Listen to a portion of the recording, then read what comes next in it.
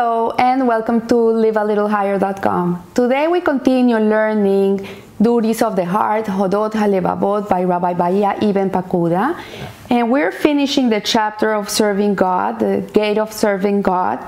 And if you remember, the last weeks we have been discussing how we should serve God, and it's a dialogue between the mind and the soul.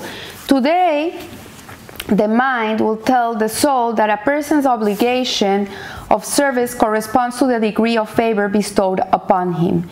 So the soul asks the mind, explain to me what is my obligation of increased service to God, may he be exalted. And the mind comes and tells the soul, people come under an obligation of increased service according to the favor that has been bestowed upon them, and in four ways. So depending on what Hashem has given you, your tools in life, I call them the tools, your beauty, your charm, your intelligence, your money, all these things are tools for you so you can fulfill the purpose for which you were created. And depending on how abundant they are, your obligation is even bigger. So it says here, the first is the goodness of the Creator, which embraces all of mankind. So to begin, Hashem is good to everybody. Even though sometimes we go in the street and we see people that don't look, that they're blessed, we see that they're the other way around. In reality, they're being blessed. Hashem is good to them. The thing is that we cannot see the whole picture. We only see a part of the picture, a part of the movie, but we don't get to see the whole movie. So we're not able to really see the truth, the divine truth behind every person's life. But in reality, this is a world where we come to really do tikkun, we come to perfect, we come to correct things. So even if you see a person that is suffering in a certain way, Hashem is being kind to them because He's being able to correct whatever He needs to correct. It's not up to us to judge people and to feel not empathetic towards them because they're suffering. That's not our job. Our job is to hug them and cry with them. I always say this. But in reality, the goodness of God is something that we cannot come to grasp because His ways are not our ways, and we cannot come to understand His whole totality. So He comes and He says here, He brought them into existence when previously they did not exist. So just the fact that we're alive, that we're breathing, that He gave us life, that He gave us the opportunity to come to this world, in itself is the goodness. So He gives them life and He favors them with all that we have spoken in the second gate of the book. And they are accordingly under the universal obligation of service to the Creator, may He be exalted. And this consists of obedience to all the commandments called for by the intellect. So we know from here that just because we are given a soul, we're given a body, we're given life, we're given an opportunity in this world, we're all obliged to serve Hashem with His commandments. The Jewish people have 613 commandments, and the other nations have 7, which are called the 7 Noahide laws, and they are bounded by these laws. They have an obligation to Hashem to follow these laws.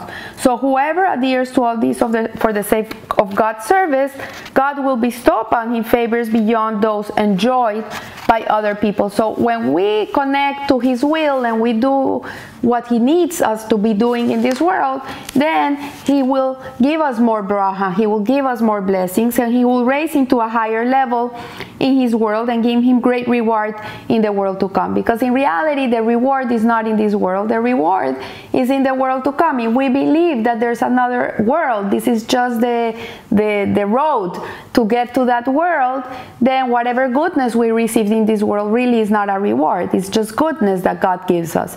But the true reward comes in the world to come. So whoever rebels against God, despite His favors, will fall from the degree of rational beings and their virtues to the low level of an irrational creature. So when a person rebels against Hashem and goes against His will, then he lowers himself. He's not able to rise himself up. And the second way it says the Creator favors bestowed on one people among the peoples, one nation among the nations, as he favored the children of Israel when he took them out of Egypt and brought them to the land of Canaan. So this is the only people that Hashem has taken out of a land, like he did. Like the favor that he gave the Jewish people by taking them out of Egypt in the way he did, with 10 plagues, miraculously, he separated the Red Sea for them, he fought their wars, he gave them the food to eat through 40 years in the desert, the manna fell from the sky, they always had water, they always had shelter. So because of this revelation he gave to the Jewish people and the way he behaved with the Jewish people, then the responsibility of the Jewish people is much greater than the responsibility of other nations. So we as Jewish people, we have a very big load. We have a very big responsibility. We cannot be rebellious against Hashem, because that shows a really lack of gratitude for everything he has done for us. So he says here that in the case of the tribe of Levi, for example, whoever is for God, come to me, and all the Levim gather themselves to him, and God lavished favor upon them and chose from among them Aaron and his sons to minister his glory. Charge them with special precepts in addition to those given to the rest of the nation. So what it's showing us here is that within the Jewish people there's also ranks of responsibility. So for example, the Levim, which was the tribe of the Kohanim, have bigger responsibilities than the rest of the Jewish people, because Hashem has lavished them with much more goodness than he lavished the rest of the Jewish people. So, but whoever of them rebels against the Creator, may he be exalted, will fall from both levels and will be punished in both worlds. And the wise man said, it will not be well with the wicked, nor will he prolong his days. So what he's saying is, as much as goodness he can give them, also if they rebel and they go against God, then the punishment is much more severe than what he would give a regular Jew. So the third way God favors upon a family among the families of the nations, such as the Kohanim, the Levim, and the royal seed of the house of David, correspondingly, he requires of them increased service. So again, he's telling us here that the tribe of the Levim, the priests, the Kohanim, which come from the Levim, and the house of the king, the royal seed of the house of David, have more responsibilities than the rest of the Jewish people, and the duties of the Kohanim and the Levim are known and clearly set forth in the book of God's law. The duties of the house of David are as it is written, house of David, this is what God has said. Execute justice in the mornings and deliver the rod from the hand of the oppressor. So if we read the laws of the king of Israel in the times when there was a king, like the king could not do just whatever he wanted. He had a certain amount of laws that he had to follow. So for example, he couldn't have many wives, he couldn't have many horses, he couldn't have a lot of gold and jewels, he had to carry a Torah scroll with him all the time, he had to learn from it all day. Like, there were responsibilities. He was setting a higher standard, and he had to deliver. So whoever completely fulfills these duties out of love for God's will, God will single him out for special favor in this world, and with great reward in the next. He will be distinguished nobleman and teacher of righteousness, as Scripture says. And so we learn from here. For example, in our days, we don't have the kings, we don't have the Kohanim that served in the temple, the tribe of Levi is not also serving in the temple. We live in the Exodus, we live in the diaspora, so we don't have these responsibilities anymore. But for example, in our time, if there's a rabbi in a congregation, he's much more responsible than his congregation. He has a bigger weight on his shoulders in the way he behaves, in the way he conducts himself, in the way he treats other people, than the people from the congregation. Or a person that is very wealthy in the congregation, he has a bigger responsibility than the rest of the people of the congregation of maintaining the community, of giving tzedakah and helping out.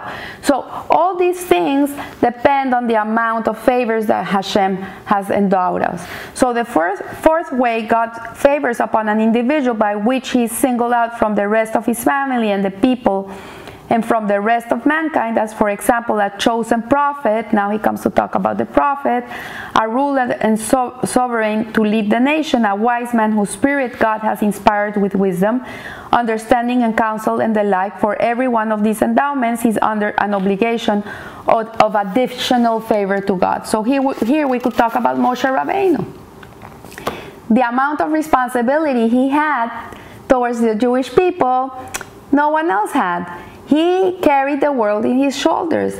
But if he rebels against God, despite the blessing with which he was distinguished, he has distinguished him, he will fall from all the special levels, and God will hold him to a stricter accounting. So the same way that God gives favors to special people in every case, the same is the counterpart of the sin that he commits if he doesn't follow what he has to follow, and the punishment is gonna be according to his stature. So it says here that it is on account of these four kinds of favors that people come under the obligation of the service of God. The more the Creator bestows upon a person, the greater is his obligation of the service. So the more blessed you are, the bigger your obligation, the more responsibility you have. And this is illustrated by the following produce. The produce is subject to the law of tithing, as it says, we have to tithe the land, all the produce of your seed. So one to whom God has given 100 measures of produce is obliged to give 10 measures. And one whom God has given only 10 measures has to give 1 measure. Today we don't tithe the land, obviously there's no temple, but today we're obliged to give tzedakah and the maser, which is the 10% of our earnings. We give between 10% and 20%. So depending on the person, how much money he has, how much he has earned, then he's more obliged to give more or less. So if a person makes $2 million in a year, he has to give $200,000 on tzedakah. There's no way out, or more if he wants. And a person that makes $200 has only needs to give 20. So everything depends on how much you receive. Similarly, if someone does not have a son, the obligation of circumcising his son and teaching him Torah does not apply to him. If you don't have a son, then you're not obliged to make Brit Milah. You don't have a son.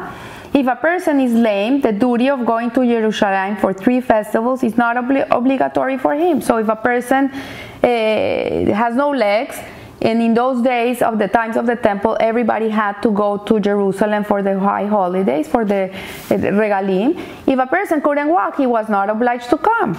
If someone is sick, those commandments which he is unable to fulfill, he is not commanded, he is not obliged to do them.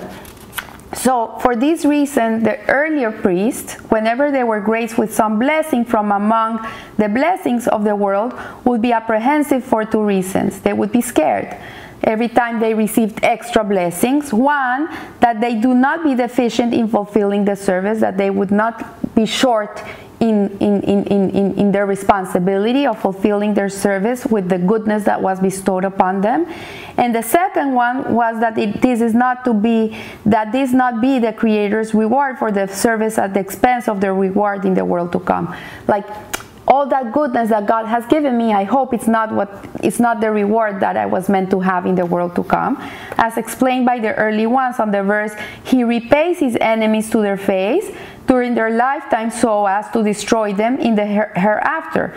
This should suffice you. So all the goodness that God gives us in this world, in reality, is like He's telling you, I see what you're doing. It's a kindness, it's a goodness that He's giving us.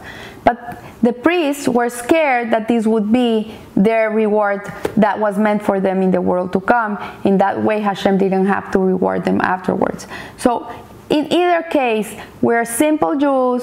We're not in these levels of Kohanim and Levim and the priests and the king and the prophets. We're not there, and we're not responsible like they're responsible. But what is true is that each one of us has been given special favors, special blessings, whatever they are. If it's beauty, it's beauty. If it's intelligence, it's intelligence. If it's a big house, it's a big house.